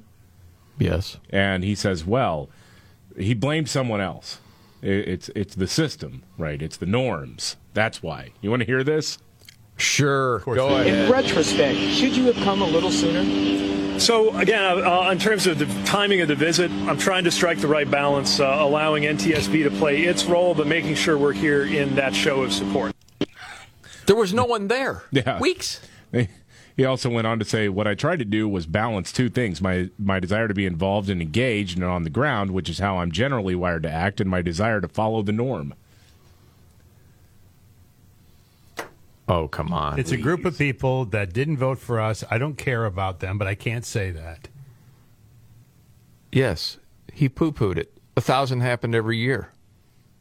He didn't go until he was forced to go. It is what it is, man. I mean, and the media's going to cover it for the dude. They just are. The way it was covered on the Today Show was like he was a hero with this thing. But that's nothing new. Did you see it last night? It was on Tucker's show, and he had one of the montages that his people put together. Back when he was running for president, the media going gaga over him. Oh, it's laughable in retrospect. I don't think you've heard this, right, David? No, I have not. Yeah, I wanted to play it for you. Here you go. There he was yesterday, front and center, now third in the polls with a speech that many have said are historic. He's inspirational so far, and that's something that voters absolutely want. He has this appeal for a lot of reasons. He is a veteran. He is openly gay. He is from Indiana. Okay, if you've served and you're from Indiana and are gay, you got a bright future. But Big voters... I always like when these people who are so far out of touch say, like, this is what the American people want. Well, they didn't. Democrats didn't care about his campaign. Well, white women did early on. Yeah. And then he had a huge problem with the African American vote. And he tried to do his best. Remember, he appeared with Lizzo, for crying out loud. Yeah. Oh, I forgot that about guy. that. Yeah. Yes. He was doing everything possible. Nah, I don't think so. You are a concert pianist. Yeah. You speak many languages, including Norwegian, that you learned because you wanted to read a book. The second coming of Obama, huh? We'll see about that. My prayers may have been answered if that's true. The draw to this point has been young, fresh, positive, and a change agent. This guy is chicken soup for my soul. Oh, gosh. Nicole Wallace. She's the worst. He was the one guy that could put a smile on that long face. Mayor Pete. This guy's chicken soup for my soul.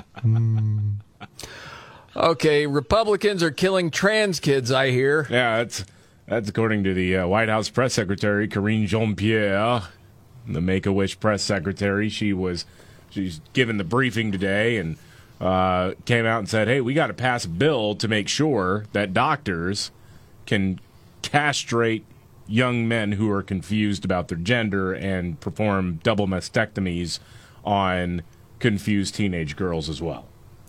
No. You're supposed to follow the science. There was another report that came out today, 80% gender dysphoria, over it by the time they're 18. But go ahead, Karine. Now, I also want to give an update on a wave of anti-equality bills filled across America in recent weeks. You mean child protection bills? Yeah. And actually, she also means filed, not filled. Yeah, that's true. She's a moron and can't read, so... Well, there you go. These cheap shots don't come without repercussions. LGBTQI plus Americans, especially transgender Americans, are seeing alarming levels of depression and suicide, as well as being victims of hate crimes. That also is not true. Just flat out false. The president and his administration will continue fighting for all Americans and their dignity, because equality under the law isn't just a slogan. It's a bedrock principle of our democracy. And LGBTQI people... She can't even say it. She's a member. Right. Jeez. What is this bullcrap? It's a bedrock principle of our democracy. The kids get castrated? The kids can just imagine, I'm really a boy even though you're a girl. That's a bedrock. Yes, apparently. Get these clowns out of here. And LGBTQI people deserve to live full, equal lives in every corner of our country, no matter where they live. That's why it's so important for Congress to come together and protect Americans' rights to be who they are in this country. No. The old bait and switch. Mm-hmm. We're going to talk about this huge group. No, we're talking about kids right now. Yeah. That's what you're trying to say. They're going to commit suicide if you Republicans have your way. No, it's protecting children from people that want to make a gob of money and sick people. That's it. Oh, yeah. Did you see the documentation? This was from Rachel Levine. Again, this is the morbidly obese man who thinks he's a woman that Biden put as the number 2 person at Health and Human Services. Right. When Dr. Levine was the chief health official in the state of Pennsylvania, there have been some documentations from that era where they're talking about, I guess it's a new gender clinic or a new, anyway, as they are discussing this, one of the things that was critical that they were talking about was the profit. Was about, hey, before we get people invested in this, we need to let them know how much money they're going to get back. Man. And that's it. And, you can say, hey, that's the course of business. Well, you're not talking about unused farmland here, okay? You're talking about kids. They don't care. They don't care. By the way, did you see the person that detransitioned filed the first lawsuit in Canada this week? Good. That would be first of many. Mm-hmm. And it's the same thing. Well, and that person's 34. Tucker had the guy on last night. I missed it. Yeah. What did the guy say? He's detransitioning. It's a disaster. Dude, read these stories. His life is a disaster. Gosh, it's awful. And he didn't come off as some insane lunatic. Came off as a guy saying, hey, I did it, and it's terrible, and here's why. Well, there's a mental illness involved. and they don't treat the mental illness. It's just like, yep, pass go. Get your puberty blockers and get signed up for surgery. Oh, there's gobs of money in it, number Golly, one. Man. Okay, let's just get all the disturbing stuff out at the same time, or at least at one piece of this show. What is going on in San Diego? You have a clip, David. Oh, man. Okay, so there's been this major human trafficking ring bust that's happened. 48 people arrested, 8 children, 8 people under the age of 18, the youngest one being 13, were busted. And the thing that law enforcement is saying now in San Diego is one of the biggest headwinds they are facing is this new law that took effect at the beginning of the year that was pushed by one of the worst lawmakers in America. He's a state lawmaker named Scott Wiener. And yes, heard the name. Can't forget it. Yeah, this is the guy, one of the more controversial things that he pushed for was decriminalizing knowingly giving someone HIV. Right. That's insane. Anyway, something he championed was the legalization, basically, of solicitation, of prostitution. And so it's not outright a crime to be on the corner selling sex. The cops can't do anything about it. Okay. If you're there.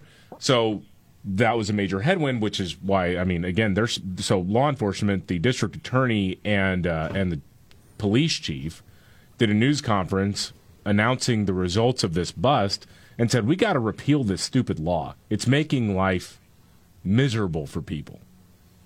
Absolutely. All right, so that's the clip. Roll it out. The traffickers and the buyers were boasting on social media that because of the decriminalization new law that they can just openly sell human beings for sex on our streets. The foreseeable and predictable consequences of this bill far outweigh this, and it needs to be repealed. It needs to be repealed because, again, we're talking about a young lady by age 13 has fallen victim to this. And how many more victims do we need to have in sex trafficking before we realize that this is not a good law? You know, I can't help it, man. It's what I think when I see stuff like this. I think of the Johnny Cash song. Right away, yeah. Yeah. Oh, don't freeze up on me now, computer. I want my Johnny Cash. God's going to cut him down. It's gone. Golly. Johnny was busy. He's making plans with God right now. Okay. They're going to be like doing lining them up. Who's going to get cut down first? Yeah, exactly. He could be playing a game of horse with Casey right now. Tell him that God's Thank you. gonna cut him down. Tell him that God's gonna cut him down. Yes. I just like to think about that. Remember, you know what, dude? I saw a story that was like these kids' parents added lifts to this kid's shoes so he'd be tall enough to ride more rides at Disney. I can remember in a news cycle that would get worth maybe a week's worth of conversation. That's nothing anymore because we got all the hell that's going on currently. What the... Man. Well, what color was he and what sexual orientation did he have? News update next.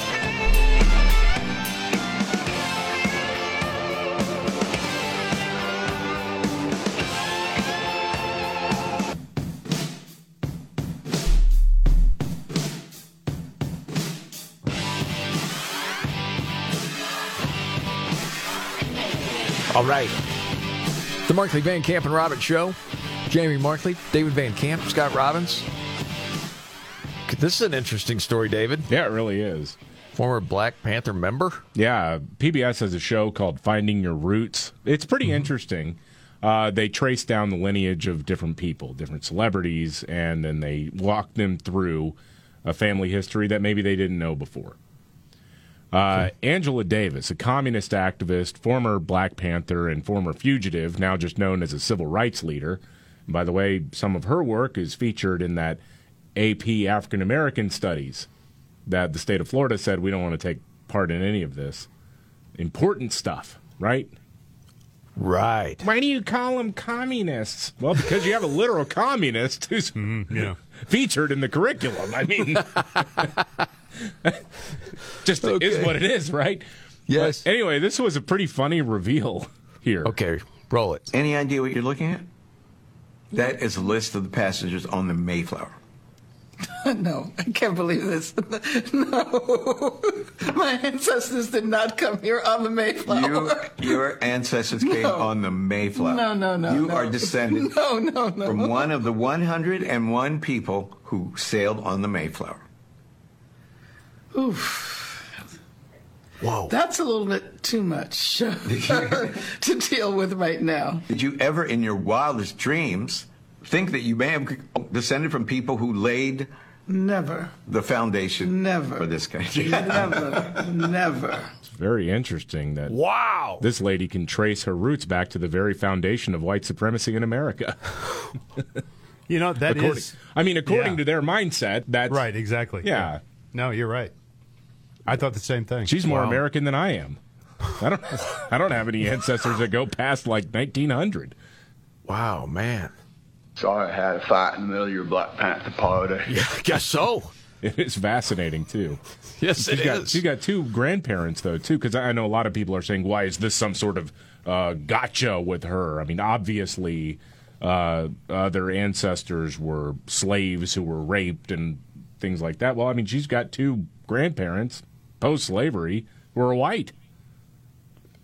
Man, that's wild. Yeah, it's going to be interesting to see what all the talk is coming out of that, because there'll be hot takes flying all over the place. Yeah. Wow. It reminds me of this, on a lighter note sort of story of the hardest pills to swallow in life, because I got to think that's one for her, just based on her reaction. And what this included was people talking about it online. Like some of these things that you don't want to admit, but it's kind of true. As an example, bad people win frequently because you do see it around you. Mm-hmm. Maybe not, all the way through, but that does happen a lot. Or not everything will happen according to your plan. Well, yeah. Or people will take advantage of your hard work and sometimes make money off of you. Mm-hmm. Yes. Or sometimes things just change. It's nobody's fault. They just change. Yeah. Well, yeah, it's not going to stay the same forever. And some people just want to watch the world burn. I just want to watch the World Series. I know you do. Yeah. But that is a brutal truth. Some people do just want to watch it burn. Absolutely. That's true. This is the Markley, Van Camp, and Robbins Show. The biggest story of today, if there's one, David. Well, I guess it's that the Biden administration is kind of waking up and realizing that the optics of letting a chemical disaster in East Palestine, Ohio, just kind of fester without any visit, maybe that's not very good optics here. The White House press secretary has been asked now when Biden is showing up, and, well, this is going to get weird in a hurry, isn't it? Oh, is that a little teaser of some audio we haven't heard yet? Yes, it is. Oh, I want to hear that. That's going to be a lot of fun. Because, yeah, as you mentioned before, Trump was there yesterday, and people were like, where's Joe? He doesn't care. All right, so we'll get to that. And then, Robbins, you got your top three of the day. Yep. The trifecta straight ahead. This is the Markley, Van Camp, and Robbins Show.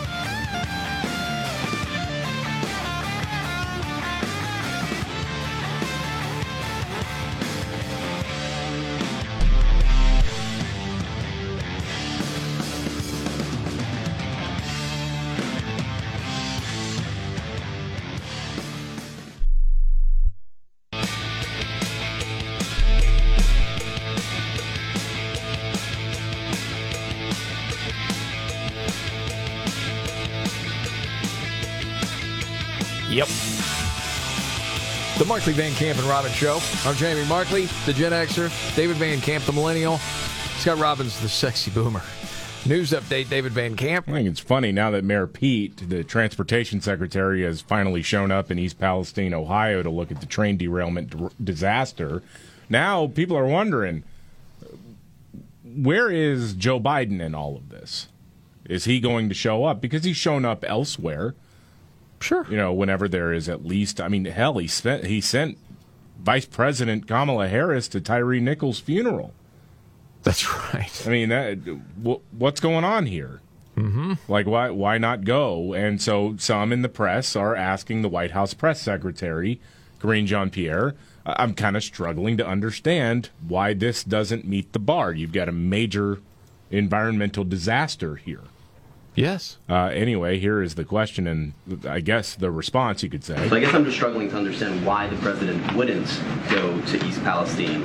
Does it simply not meet the bar for a presidential visit? Look, I want to be very clear here. There's no reason to struggle, I don't think, on this question. Just did. I think when you look at how the federal agencies have responded from day one and took this very seriously and reacted within hours of the derailment and was on the ground. But that's the problem, is that people were told they could go back home and there was no problem, and then there was a problem. Yes. The air wasn't safe. The water wasn't safe. They were told they got the all clear. And honestly, it was only when conservative media was paying attention to the story that it seemed like, and I don't know it to be fact, but all of a sudden then it was maybe NBC or a couple of legacy media, and then it just gained more steam because, it's spreading all over social media like, oh my gosh, this is a freaking disaster. Yeah. And then they were forced to go, and this has been almost 3 weeks. It'll be 3 weeks on Saturday. Yes, my goodness, to say, we had them on the ground from the get-go. All the people that were in that town saying there's been no one here. Yeah. So I don't think people are buying it. Well, you think Silkwood, you think Aaron Brockovich, you think all that when you watch this. It's like, this is real. Aaron Brockovich was on Fox News one day. The Aaron Brockovich, right? Yes, not Julia Roberts. No. The real one. Yeah, and she was saying, these people need help. It's the same thing, yeah. Wild, man. Okay. Thank you for the update. Are you ready for your big three, Scott? Sure. All right, let's do it. The big trifecta. Are you ready? 1, 2, buckle my shoe on. It's the three most important news stories of the day. I hit the trifecta. Well, at least according to Scott Robbins. It's the trifecta on the Markley Van Camp and Robbins Show. Every day at this time, the Scott Robbins top three of the day, always helped by his hero. Hi, it's me, Casey. Hey, Casey. Casey Kasem. Okay, I think he's ready. I'm ready. Yep. 3. Number 3, you've got a little bit more on this study on face masks and COVID. Yeah, this is from a organization, Cochrane, a global independent network of researchers, professionals, patients, careers, and people interested in health. They do their own studies. This is supposed to be the gold standard, particularly in Britain. In case you're not familiar with it, they are a British medical industry nonprofit organization. And they've come out with their, they did a lot of standard testing on masks and how well they kept COVID out, the efficacy of the mask mandates. Yep. And controlling the spread of COVID. What they found will come as a huge disappointment to where's your mask? Those people, there is now, according to these people, and this is exhaustive research, there is, quote, zero evidence that face mask made any difference at all, full stop. Yeah. This according to a guy named Tom Jefferson. He went to Oxford, and he's the lead author of this study. But hang on, there's more. What about the N95 mask, Tom, as opposed to the lower quality surgical or cloth mask? Yeah, Tom, what about that?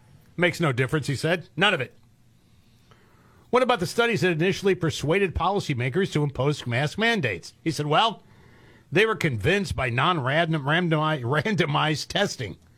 They were flawed, and these were all observational studies. This didn't work at all. What do you know about that? Why? Okay. I think I knew a lot of that already, except for the N95 part. I thought there was a higher percentage chance that it could keep something out. And they say it's pretty much all the same. It's very little protection. Very no little. protection, yeah. Forget it. And, all I can think about is Fauci. Oh, yeah, I know. Because it's like he knew in the beginning and then went back and said no. But, I think people forget this. This was this last July, going into this past fall school year, him talking about, if it's a zone where there's a lot of COVID, kids should mask back up. That's how long it went on. Right. Knowing better. And you had governors during election runs that were calling their opponents irresponsible. Oh, yeah. They wanted grandma to die. There was blood on their hands, and people accused us of that. Well, Neil Gorsuch tried to kill Sonia Sotomayor. Oh, yeah. He didn't wear a mask. Yeah, that was fun. Yeah. It's unreal, dude. Okay, well done. Unbelievable. Now, on with the countdown. Scott Robbins trifecta. Top 3 of the day. 2. Number 2, that Sam Bankman-Fried guy. He's behind the crypto exchange FTX that went down in flames because, well, he was defrauding all the people who put their money and trust in him in order to prop up a failing hedge fund. Now, he's been hit with new charges, and this has to do with his political activities because he was very involved. Yeah, SBF and his co-conspirators made more than, get this, 300 illegal political donations in the U.S. alone. It's according to a new indictment against FTX. It was unsealed yesterday at the Manhattan Federal Court. The donations, totaling tens of millions of dollars, were unlawful because they were attributed to a straw donor or made using corporate funds, often allowing Bankman-Fried to evade contribution limits on individual contributions to candidates. Now, did he divvy that money out fairly? Well, more than 95% of these donations went to Democrats and Democratic committees, according to the FEC. All right. Nothing to see here. Yeah, but remember when he did that interview and he claimed, well, I donated to Republicans, but that was all dark money. Yeah. Like it was invisible money that no one could trace, but he was giving to all these Republicans too. Please. Well, when are we going to start talking to these people who benefited financially in their campaigns from this guy? They're not giving it back. Well, they damn well should give it back. They won't. Well, they should be exposed. Everybody should know their names, every single one of them. I just had a different thought that really doesn't have much to do with the story, but Sam Bankman-Fried. Yeah. How about from here on out, you lose a bet on this show, you got to wear the Sam Bankman-Fried wig for a day. Oh, gosh. So that would be hilarious. Do we have a Sam Bankman-Fried wig? We don't currently. All right. We'll be looking for one. Something they used to discourage betting at 1-800-BETS-OFF. If you lose, you got to wear a Sam Bankman-Fried wig. And the countdown continues. Yes, the Scott Robbins trifecta, top 3 of the day, up to number 1. One of the dumbest mayors in America. I think, personally, the dumbest mayor I agree with in America, you. Lori Lightfoot. And that's saying something, by the way. Yeah, she is the mayor of Chicago. She is running for re-election. And she kind of stepped in it a little bit by telling people to not vote if they weren't going to vote for her.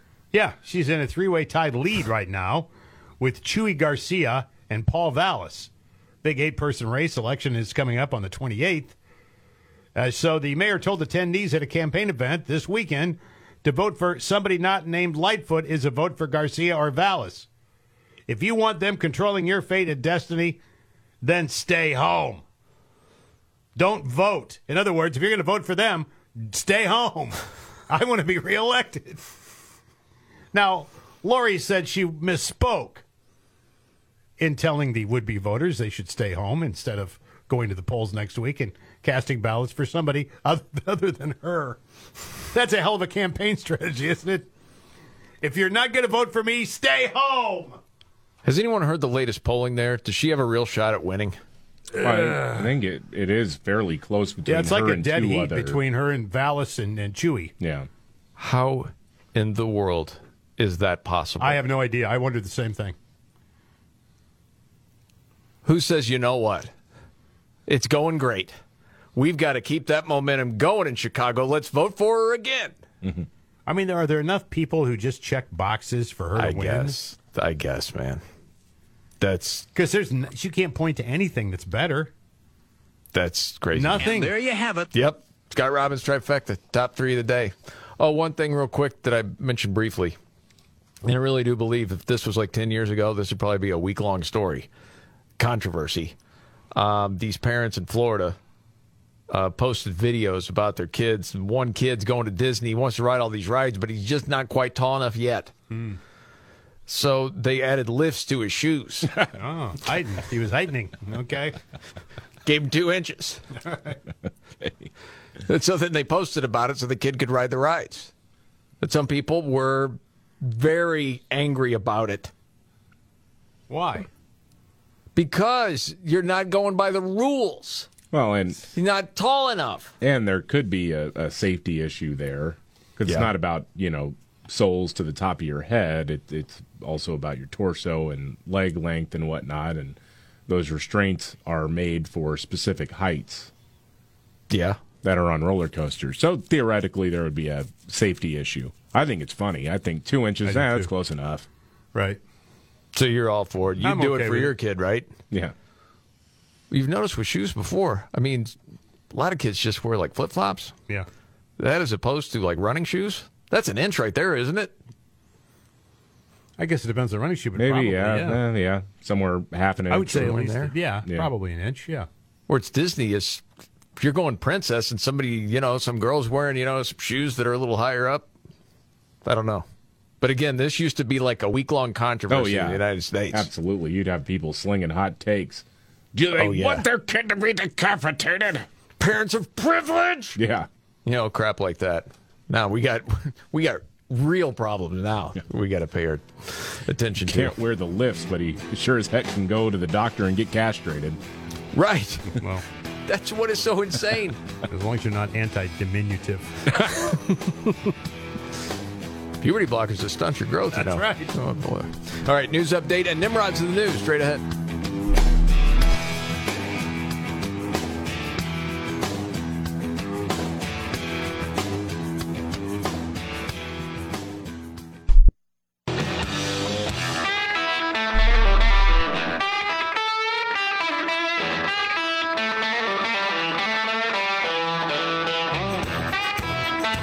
Evan Robbins Show.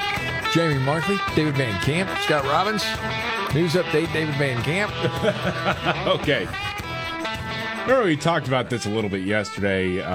The foreman of the grand jury that was impaneled in Georgia looking into whether or not Donald Trump broke the law by trying to illegally overturn the results of the election in 2020. Yes. The foreman is this lady who is just absolutely bonkers, who has gone out and talked about how much she wanted to swear in Donald Trump to look at him because it would be really fun. That does sound pretty accurate. I mean, just looks. She is the epitome of crazy eyes. That it is unsettling. She makes all these different faces as she's talking. Yeah. It's wild. Of me looking at him and being like, do you solemnly swear? And me getting to swear him in, I kind of just thought that would be an awesome moment. Yeah, awesome. Now, by the way, she went to an ice cream party that was thrown by the prosecution. That's what she said. Ice cream party. Prosecutors having ice cream parties with the grand jury members. What in the hell is that? Euphemism for something? What does that mean? Yeah, Holy, like a real just ice cream? Real ice cream parties, and then apparently used a Teenage Mutant Ninja Turtle rocket popsicle from that party to later formally swear in a witness. It's bonkers, dude. The whole thing is absolutely insane. Now, Michael Beschloss, we talk about him occasionally. He is an informal advisor to President Biden. He's the guy who was really pushing Biden to do the whole weird Philadelphia speech where he called those of us who I guess are described as MAGA Republicans or something are domestic terrorists wanting to ruin everything. Yeah, guy's supposed to be a historian. Yeah. Michael Beschloss has this theory now that she was a, quote, deliberate effort to damage a potential case against the ex-president. She is a MAGA plant. You called it, David. You called it.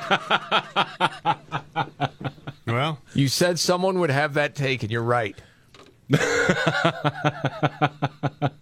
I mean, you knew that was coming. I mean, this lady is a Wiccan or whatever, however you're supposed to. Yeah, did you see her her Facebook page with the Instagram page? It's full of the Wiccan stuff and the healing stuff crystals and all that nonsense. Did you go on her Instagram page? No, I saw it and it was part of a article I read. And a guy one of our listeners today sent me a note saying, "Hey guys, do you think, or is it just me, that she looks like a little like Geddy Lee of Rush?"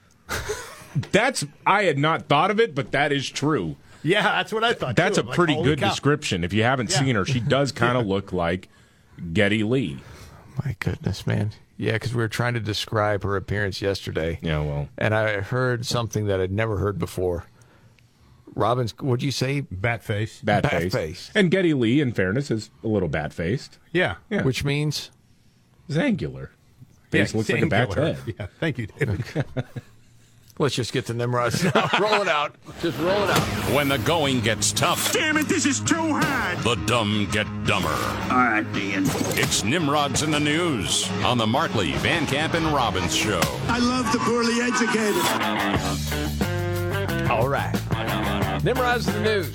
Well, I think for the first time we're starting, and our friends in the Quad Cities already know this, with the Quad City, USA. Wow. Last year, 63-year-old woman in Evansdale, Iowa, came forward with a lottery ticket worth $30,000. Her name, Sandy Crow. So, she gets the big novelty check. There's a picture of the whole bit, right? The cops recently got a call about a disturbance at her home. And that's when it all went sideways. Because they get there, she was arguing with her roommate, 45-year-old Alvin Larson. He was in the middle of moving out. Police overheard them arguing about the winning ticket. Turned out Alvin was actually the one who bought it. Uh-oh. He had Sandy cash it in to avoid having a portion of the money seized because he's in debt. Oh, I got it. Including $919 in unpaid fines he owes the city. So he convinced Sandy to say the ticket was hers and promised to share the winnings. Don't know how much she was supposed to get, but she realized she had the leverage and didn't give him his full share. So then they admitted the whole scam to the cops, and now they're both charged with a felony fraud. Golly. And that's Nimrod's.